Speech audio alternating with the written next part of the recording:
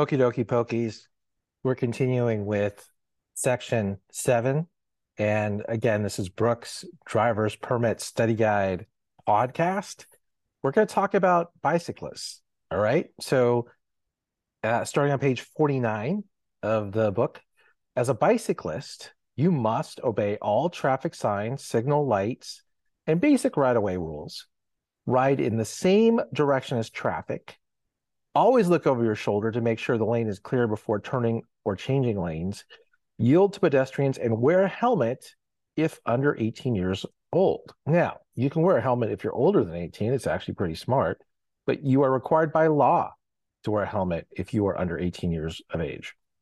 You should stay visible.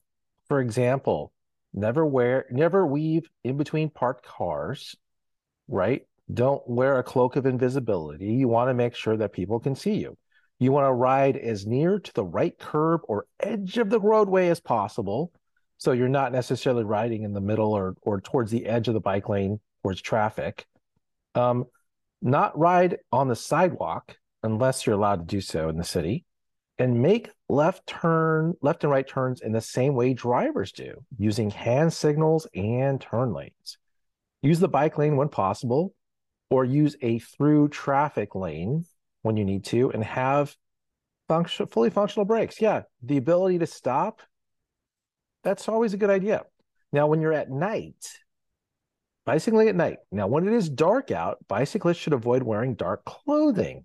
Your bicycle must have the following equipment: a front lamp with a white light visible from 300 feet, a built-in rear red reflector, solid red light or flashing light. This must be visible from 500 feet. White or yellow reflector on each pedal, the bicyclist's shoes, or their ankles. These must be visible from 200 feet. White or yellow reflector on the front wheel, white or red reflector on the rear wheel, or reflectorized tires. You want to make sure that you are visible, particularly at night. Bicycling in travel lanes.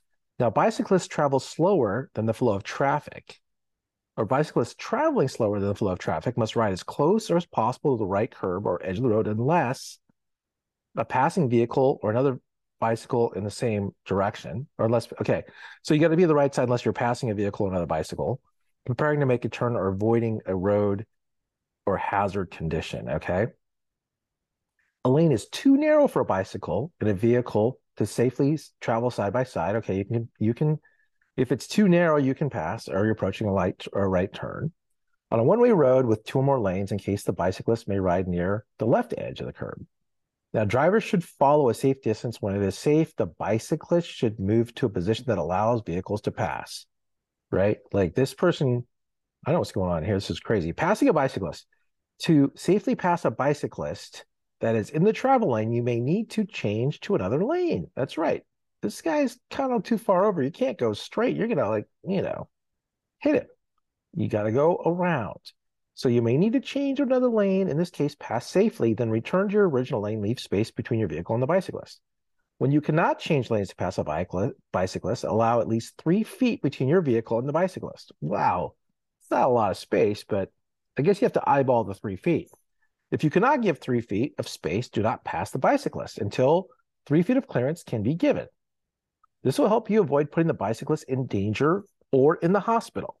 Remember to give bicyclists enough space so that they're not forced into parked vehicles or open door vehicles. Yeah, you don't want to ride the guy and then he's running into other cars. Only merge toward the curb or into the bike lane when it is safe. Merge safely behind a bicyclist when preparing to make a turn. Enter a bike lane no more than 200 feet before starting a turn. Check for bicyclists when changing lanes or entering traffic. They may be hidden in the vehicle's blind spots. Also, be careful when approaching or passing a bicyclist on a 2-lane road.